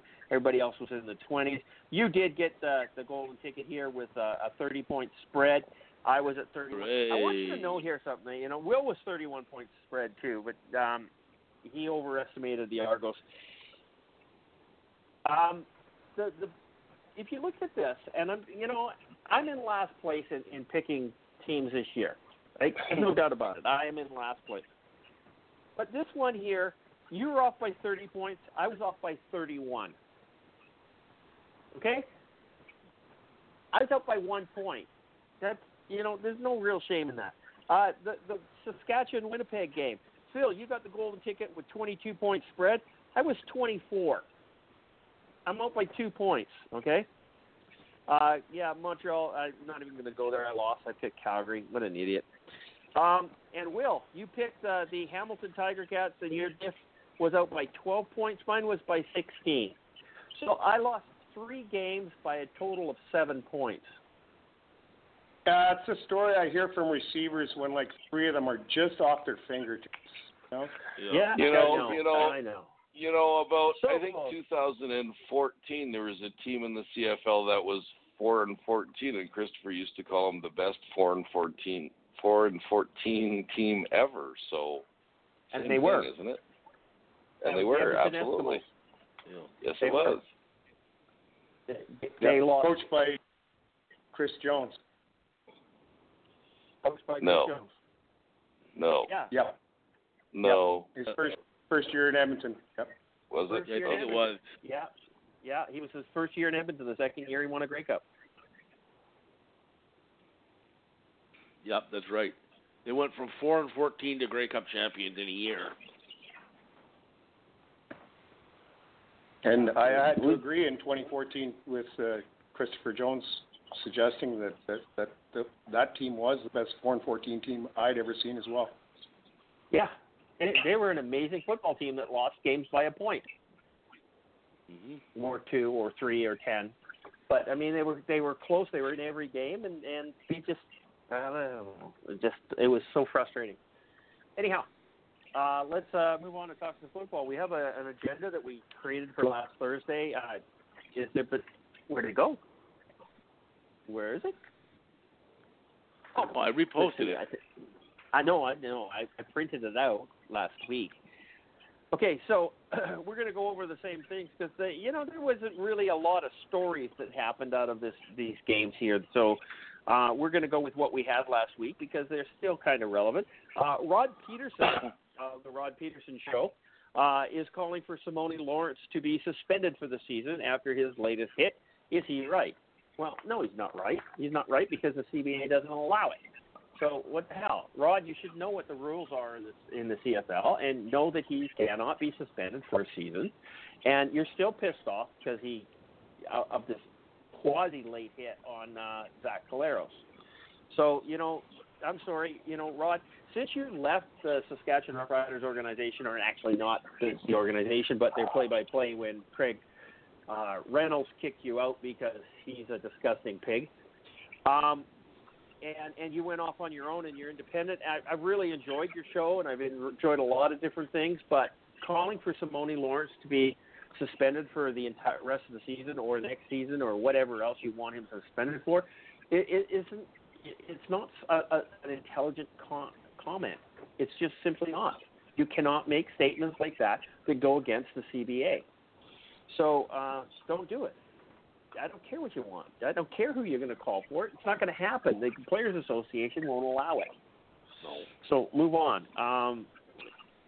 Phil, you talk about your favorite broadcaster there, Rod Peterson. And do you think he's out to lunch on this call, or do you think that it has some merit to something that they should negotiate in the CBA to be able to kick players' asses to the curb for an entire season because they don't like them? Well, Christopher, while I don't think Rod Peterson is at all out to lunch on this call, I ultimately do disagree. I do disagree with him, and it's on this particular issue. And Simone Lawrence is an incredible football player. I mean, the fact that he had 17 tackles in that game, in fact, just shows us how incredible, how driven he is, and of course, what makes him driven also makes him a little bit dangerous. But that's football. And Player of the Week. And I don't disagree with that either. And I also would not disagree if Andrew Harris was named the most valuable player in the CFL, for that matter, on both those counts. But he's not right now. And he's not right now. And I think if I think back probably to Rod's position, I probably disagree with him on that as well. But I sure respect Rod's position, and I think it brings up some interesting conversation. And let's face it, Simone Lawrence is a dangerous player, and he needs to be controlling himself. I think he's going to be in this league for a very long time. He's going to be a Hall of Famer, and I hope he carries himself like a Hall of Famer. And let's face it, he took a half game paycheck cut for his last suspension, or his last fine from the CFL without filing a grievance. So so he's aware. I think the worst thing I ever seen out of him this year was trying to twist the ankle of that running back for the Calgary Stampeders. Of course, that hit on Zach Caleros was intense and something we should never see. It was a good football hit, though. I disagree with that. I still disagree with that, and he deserved the penalty he got.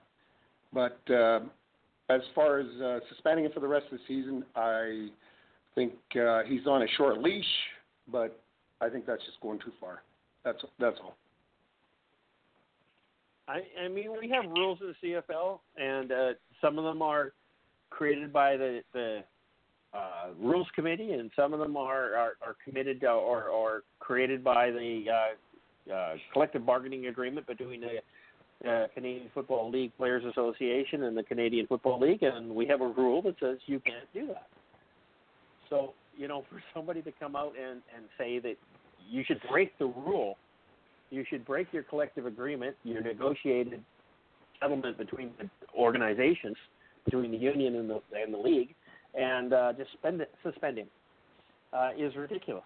It's a ridiculous comment. Well, Rod is not a part of the business side of the CFL. He's a commentator, just a professional one, but no different than you or me. He's a commentator on the league. But you should know the rules. He should know. He's been doing this long enough that he should know. The CBA is not a secret document. Yeah, but I don't think he's held to that kind of standard. I don't think he's held to that standard to know the rules in everything that he writes or every position that he takes. Well, he should. He should take it as a point of pride. Yeah, I mean, if he's been covering for so long, you got to know the rules, especially for someone. I can understand like a kid that's just getting into Brendan McGuire for a year or even 5 years. Rod Peterson's been around 10, 15 years covering the CFL. He's got to know all the rules. I mean, how do you have any credibility if you don't? Well, because he's been the rider's voice for so long that reality doesn't mean anything to him, because he's taken the rider position regardless of the situation. So, and that's kind of it. And I'm enjoying Rod Peterson a lot more since he's no longer married to the Saskatchewan Roughriders, but he still needs to take another step back from them and bring some reality and bring some credibility to his broadcast. It's personal opinion. And you know what? I get along really well with Rod. We chat often on Facebook. So it's not like, oh, you're an asshole and I'm not talking to you. No, we talk quite a bit. We share information. We share secrets and all sorts of stuff. And, I don't have a problem with Rod Peterson. I just think he's totally out to lunch for this. He should know what the rules are. And I'm probably going to hear about it tomorrow. Charles, go ahead. Rod Peterson's got to be, I'm sorry, he's calling him to be suspended for the year. Like you said, you can't do that. There's the CBA in place where it prohibits something like that. And second of all, I know a lot of people didn't like this most recent hit, but I didn't think. First of all, I didn't like the hit on Collaros at the beginning of the year. I had no problem with that. I didn't even know if this was suspended. I sort of see where you could get a late hit penalty. I didn't think it was something that really deserved a fine or a suspension because I didn't think it was malicious. And Rod Peterson, I don't know if he's just trying to make headlines or whatnot, but I know some people supported him and some people called him out online, telling him basically to shut up and stay in his lane, so to speak. But I don't like Rod Peterson going out and yammering and so on. I don't mind Rod, although some of the things he says drives me absolutely crazy. But and this was one of them. Controversy is a good thing. Yeah, apparently. We're talking about him, so he must be doing something right. But it works for me. I don't like media members calling out and demanding for someone to be suspended or penalized and stuff like that. They've got internal people to do that. They've got people that work for the club to do that. Media guys are supposed to be unbiased and impartial. Now, that's kind of fantasy land because there's a lot of bias homers that work for the CFL. Bob Irving. And hell, I can't even Julio Caravetta here in BC is a Lions homer. I can't deny that. But you know what? Leave the discipline to the guys that are dishing it out for the league, the guys they pay to do this stuff. Agreed. Yep. William, you have anything to add to this ridiculous conversation? Yep, don't care.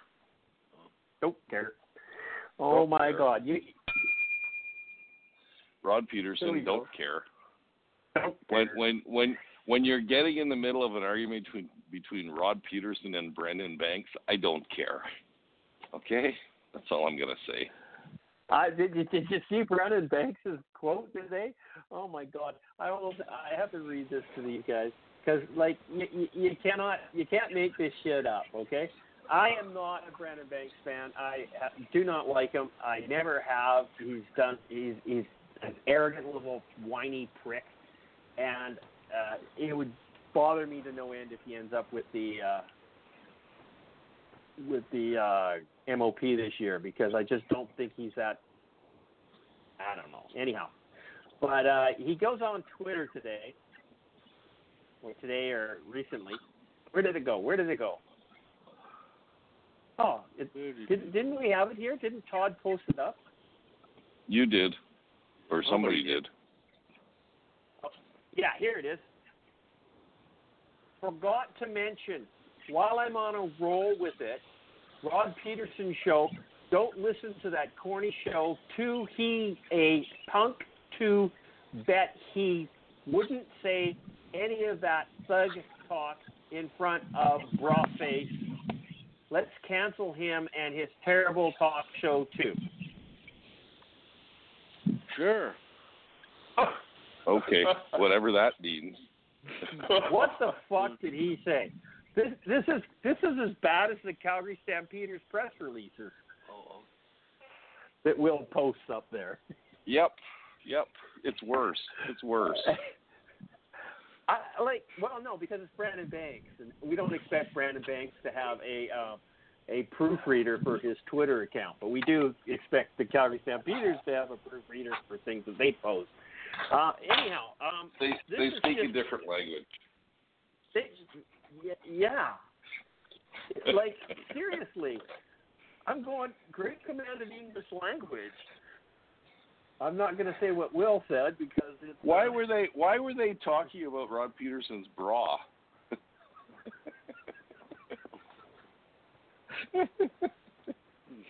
Oh, my God. I don't think they were.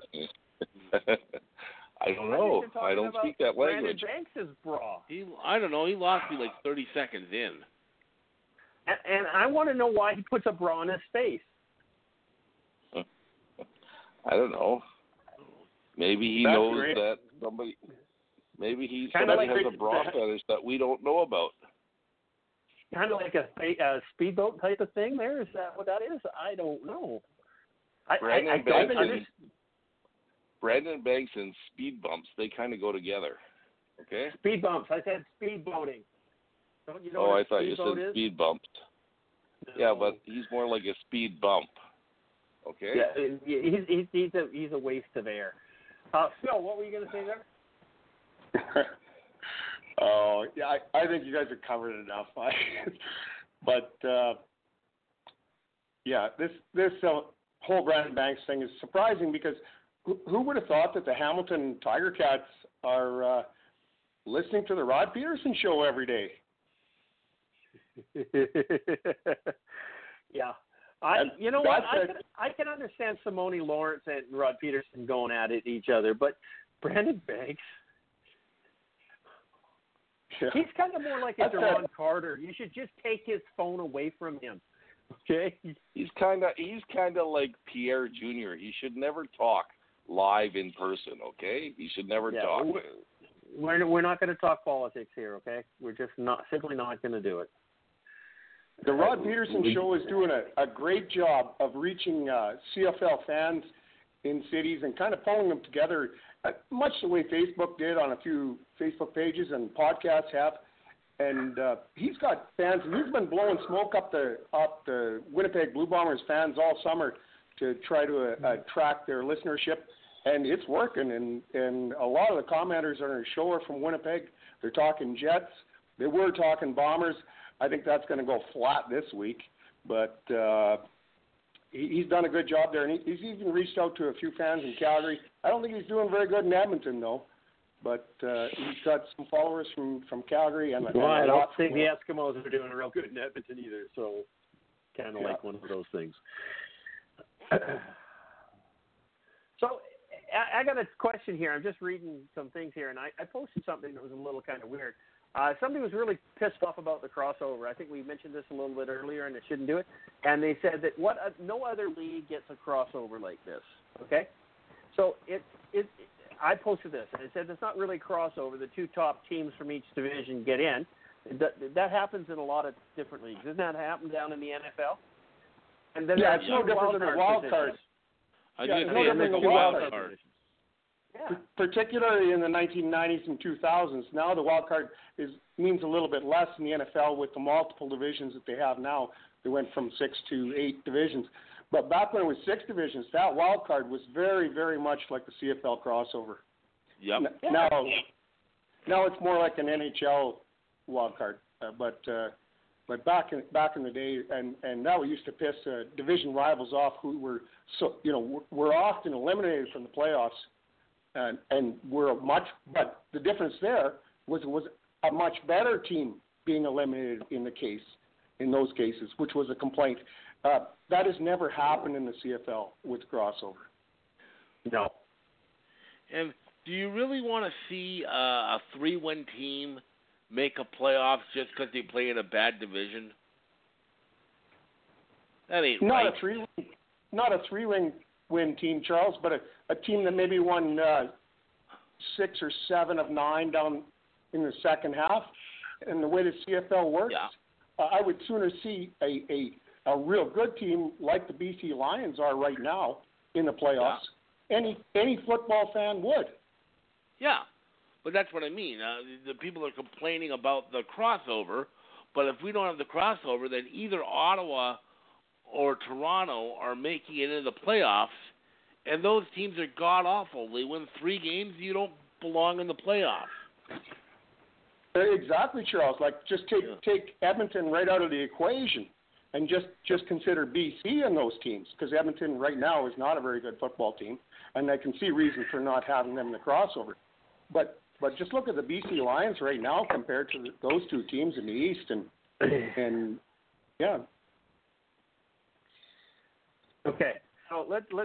Will, do you want to talk about Rod Peters? No, you've already said you don't give a shit, right?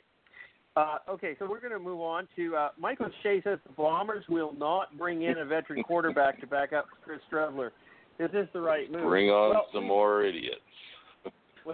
Well, we've already talked this. How does he still have a job after 7 years? Come on. I don't know. I mean, honestly, he's not going to win a Grey Cup. He came in to win a Grey Cup. I think this should be his last year in the Winnipeg Blue Bombers organization. They should fire his ass simply because he can't perform. He can't bring the team to the playoffs. Or what has he got? 1 playoff win in 7 years? Seriously? It's 1 win, isn't it? Playoffs twice. 1 win. Won it once. 1 win. 1 win. Yes. 1 win in 7 years. Seriously, and he still has a job. Now he's barely going to make it to the playoffs, and he probably will not win a game. But his quarterback, and granted, Matt Nichols is injured, but he's not that good a quarterback to start with. Chris Strevler's not that good a quarterback. But I don't disagree with him in saying this. Because who's he going to bring in? McLeod Bethel-Thompson? He's not any better than Chris Strevler. James Franklin is worse. Yes, he is. I don't know. I don't know if you can honestly say that, Will. Chris Trevor would love to have a 400-yard game. He's never even been close. Okay? No, never been close. I understand that. I just don't think that But for me, I understand. There's nobody that's going to come in right now and help the Winnipeg Blue Bombers. No, I agree. There's nobody that's going to be that would be available that could come in and talk to and to assist the Winnipeg Blue Bombers, even in a backup position to Chris Strevler. No. If you brought in McLeod Bethel-Thompson, he's better than the backup the Bombers have now by a mile. That's not arguable. So you would turn around and start McLeod Bethel-Thompson as a Winnipeg Blue Bomber. What's that? Well, maybe you bring him in as a backup to. I mean, my thing isn't with the coming in to replace Strevler, but what if Strevler gets hurt and he goes down? Would you rather have some nobody third stringer? I don't even know who the hell's the third stringer's name. I'm actually just looking it up. I'm trying to find who the third string quarterback is. He's the second string quarterback. What? McGuire. Second string quarterback. Sean McGuire. Yeah. I'm sorry. He's second string, right? Yes, that's right now he is because Nickel's out. So let's say Sean McGuire is your backup. Let's say Strevler gets hurt. Let's say Western semifinal, Strevler goes down in the first series. Now, if you've got someone, let's say McLeod Bethel Thompson, just as an example, you've still got a better chance to win that game than if you've got Sean McGuire playing. You've at least got a puncher's chance at that point. If you've got Sean McGuire carrying your load in a playoff game, you might as well forfeit because you're not going to win. Okay, I'm not arguing or disputing that in any way, shape, or form.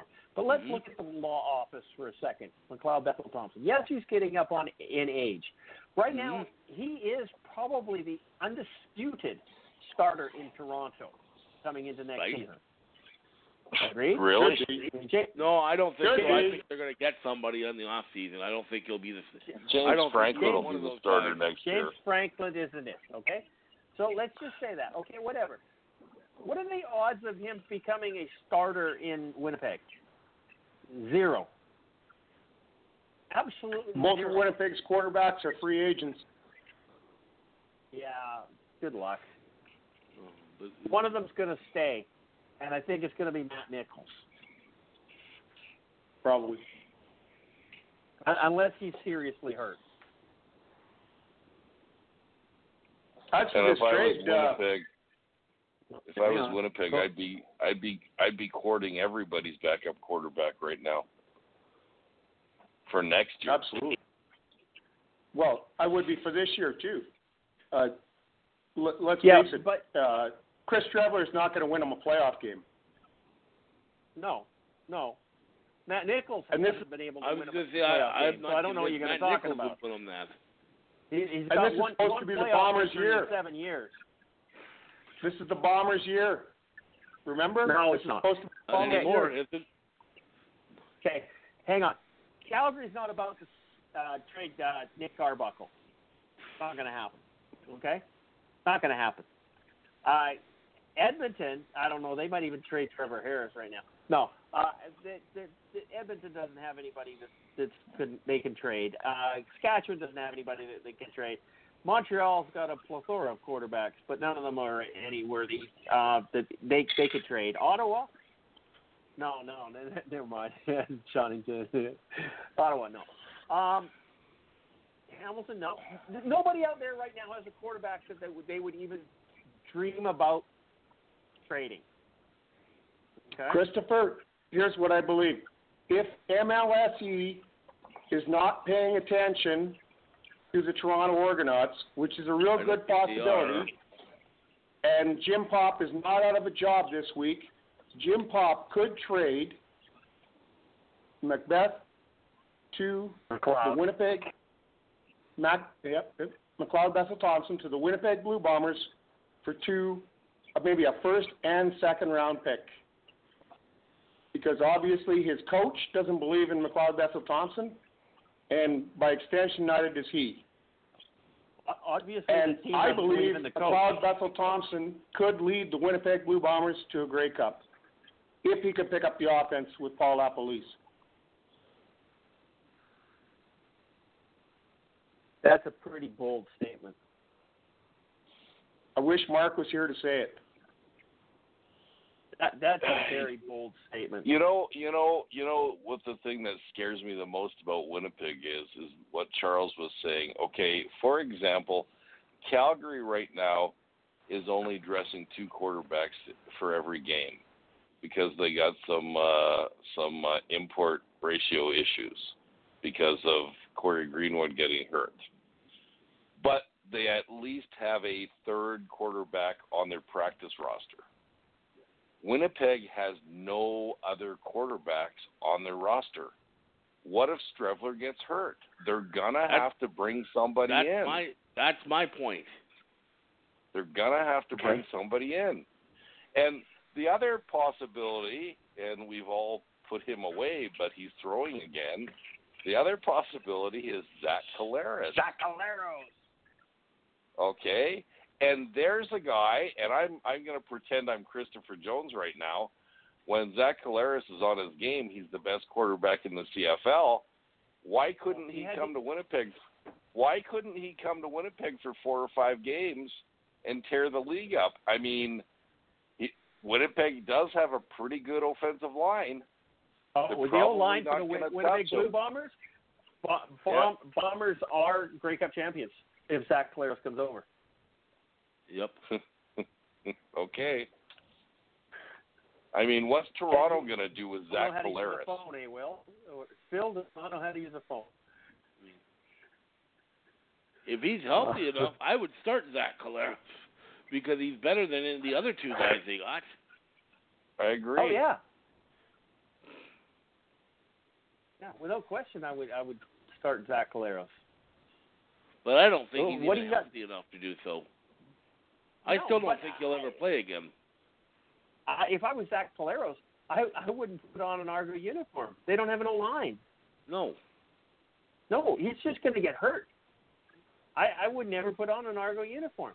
But if I was Zach Collaros, I would put on a Bomber uniform because he's got an O-line. They got a good offensive line, that's why. Bombers right now with Zach Collaros as the quarterback would win the Grey Cup. I would agree with Phil on that one if he wants to go with Zach Collaros over McLeod Bethel Thompson. We lost Phil, by the way. No, we didn't. Phil's right here. Oh, okay. No, we lost Phil. Oh, is he back? I'm back. Phil, say something. I'm back. And that goes into the category of, oh my God.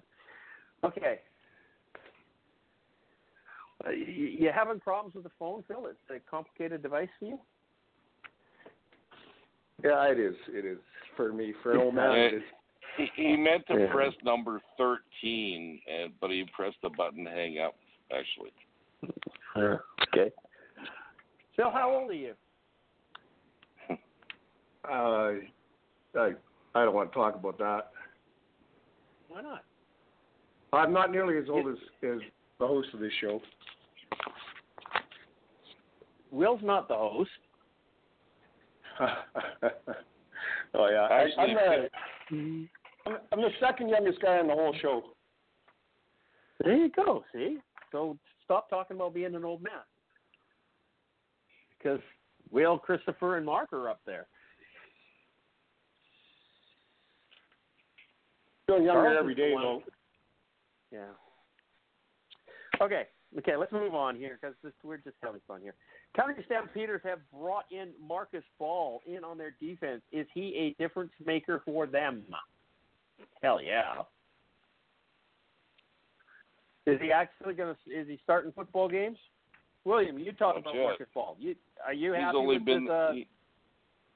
He's only been there for a week, and he's on their practice roster. The reason they brought him in was because of Corey Greenwood, because we don't know what's happening with Corey Greenwood. They have since put Corey Greenwood on the 6th game. Yeah. Doesn't mean they have to keep him there. Dave Dickinson said in an interview the reason they brought Marcus Ball in is, I mean, yes, it's the Greenwood thing, but he says Marcus Ball is somebody he has always noticed on the football field, and he's caused them all kinds of headaches. And he says that's what he usually brings guys in, is when he likes what he sees and they cause problems for the Stampeders. So I think he would be an upgrade for their linebacking core right now. And I think because defensive players are a lot easier to put in your system than offensive players, of course, I think we're going to see him. I think we're going to see him this Friday. You wait and see. Okay. We'll see. And this is a good thing for the Calgary Stampeders. Well, I don't know a lot about Marcus Ball because he was an Eastern guy. He's been in the NFL a whole bunch. He's been in the CFL a little bit. So I guess he must be a good player. Yeah, he was down with the Saints, the Panthers, the Jags, 49ers, back to Argo. Yeah. I mean, he's popped around the NFL for, what, 3 4 years? 3 years. 4 years. 3 years. And, yeah. He was the Argos middle linebacker when they beat Calgary in the 2017 Grey Cup. Yep. Yeah, and he caused havoc. Yep. Okay. Let's move on just a little bit out of here. Anybody else want to say anything about Marcus Ball? I really don't have much to say about him. No, I think he's a good addition got a to the question Calgary for Will. Semi. Yes, sir. I got a question for Will about Marcus Ball. How is this going to affect the ratio in Calgary? Didn't you just recently say they're already up against the ratio without? Well, Marcus yeah, Ball? this is the reason. The last 2 games, Corey Greenwood hasn't started, and so they've basically had to replace. They've had to replace a American offensive lineman with a Canadian offensive lineman, and that's caused 3 shifts on their offensive line, and I'm sure they do the same thing in this situation. And did we see some effect in Montreal this weekend from that shift on the offensive line? Did we see what? Did we see any effect on the Calgary offense with those changes on the offensive line? No. This has been the way it's been for 2 games. So no, it hasn't affected them that badly at all. I mean as far as success goes. What do you mean? Or are we just that was the lack of success in Montreal based on the turnovers and the offensive line was pretty solid, is what you're saying, Will? Yes, absolutely. Yeah. So now you're going to stay with an American in the middle, so you'll be in about the same situation. Yeah. And who do the Stampeders have coming up this weekend? Saskatchewan. Yep. Friday night. Coldest game of the year, guaranteed. I'm just trying to set you up for this, Will. I'm just trying to set you up for this. What are you trying to set me up for? I'm trying to set you up for Ryder defensive line dominance of the Stampeders offensive line. Well, they haven't done it yet, so I guess I'm saying this is the weekend. I'm just thinking this is the beginning of the year. What was the score of that game against Saskatchewan? I can't even remember. Yeah, I remember. I remember. I can't remember. What was the score? They won by at least 13 points, and I don't think Hughes or Mika Johnson got any sacks. Yeah, it was 37-10. There you go. So we shall see. You know this going into next weekend, they're calling this the green and white game. I was gonna say, what side of the defensive line does Charleston Hughes play on? The left side, correct? So that means he's going against the right tackle, which happens to be Derek Dennis. Yeah. Who's shifted from left tackle. And he owns Derek Dennis. Yes. So. Yeah. It's going to be interesting. Okay. Sorry, they're calling this the we're going to talk about these Calgary. games on Wednesday. Okay, we're going to talk about these games on Wednesday. Yeah, right. We're getting ahead of ourselves. Sorry, Christopher. Yeah, right. We're running out of time here. We got a couple of pieces in here that I kind of want to get to, and there's an opinion piece in that Halifax Star Metro saying that the stadium proposal put forth by Atlantic Schooners Group is an insult to the Halifax taxpayers, stating that the tax money would be better spent elsewhere. Okay? Now, this is going, but since this, there has been developments where city council members have come forward and said that if this was pushed to the front of the matter right now, they would vote no. Okay, they've said that this is unrealistic for the city council to put this floor. They would vote against this. Now, here's the kicker. It has been pushed to the front of the list. It is going before city council, I think this week. Is it this week or next week? Tuesday. And it's going to, that's 2 days from now, it's going to be voted on by the Halifax City Council. And thank God that this finally thing is going to be put to bed, because there's no way that the Halifax City Council is going to approve this. If they do, they're fucking idiots. Charles, pick up the bridge on this one. I mean, let's face it. This is, for all intents and purposes, a dead issue. It has been for a while. There's a few vocal people out there trying to say, "Oh, this should be done. This should be done." I'm sorry. The taxpayers are not going to put up the money for this stadium. From what I understand, is that the Schooner Sports, the guys trying to buy the team, are not putting up any money for this stadium. They want it all to be taxpayer funded. That's not going to fly in Halifax. They're just going to tell them to go to hell is what they're going to do. They don't want to put up any money. Why the hell should the taxpayers put up any money? And don't give me this community is going to be able to use it too. Whatever. You're still the primary tenant. So if I'm a Halifax council, if these guys are there saying, well, we want a stadium, we're not going to put up any money, we want you to put up the money, I tell them to go to hell, quite frankly. And this looks like what Halifax is about to do, and that'll be, for all intents and purposes, the end of the Atlantic Schooners again. So, I mean, we've been hearing about this. To me, this is going to be a massive embarrassment for Randy Ambrosie, because he's been banging on this drum for almost 2 years now, and it looks like it's going nowhere. So, sorry, maybe come find guys that got a better business plan than these clowns saying, "Oh, just give us a stadium," because this obviously is not going to work. I think it's funny as hell.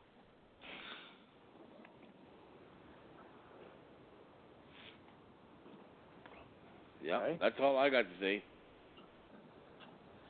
Okay. I think the next expansion franchise will be the Tijuana Tortillo Chips. Okay? And Randy Ambrosie is more interested in that now. Okay? Sorry. Yeah. Just saying. It's not going anywhere in Halifax. I'm 100% in favor of a 10th CFL team. And I can tell you a zillion reasons why the CFL needs a 10th team. I cannot come up with a single reason why that team should be in Halifax. Not one. Not one. I agree that we need to expand this league. We need a 10th team. It would make a lot of things very wonderful. It would change the playoff situation. It would change the scheduling situation. It would just make this league whole. There's not 1 ounce of me that believes that it should be in the Maritimes. Nowhere. I could put some support into Quebec City. I would much rather see it in London, Ontario, or Windsor, Ontario, something like that. But I cannot get behind them in the Maritimes. It's not for me. Phil, what do you got to say about this one? City Council going to turn it down, or are they going to step up to the drop and never mind? Well, I think Charles has exactly the same view as 2 or 3 members of the Halifax City Council. Interesting how some people could look at the same report, the same situation, and see things completely differently.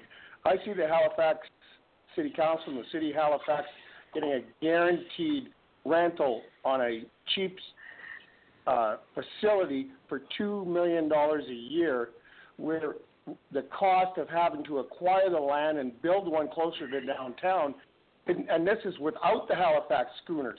This is if what I'm hearing from some of the councillors is that, well, they're going to run this team for 2 years and then leave town and leave us holding the bag.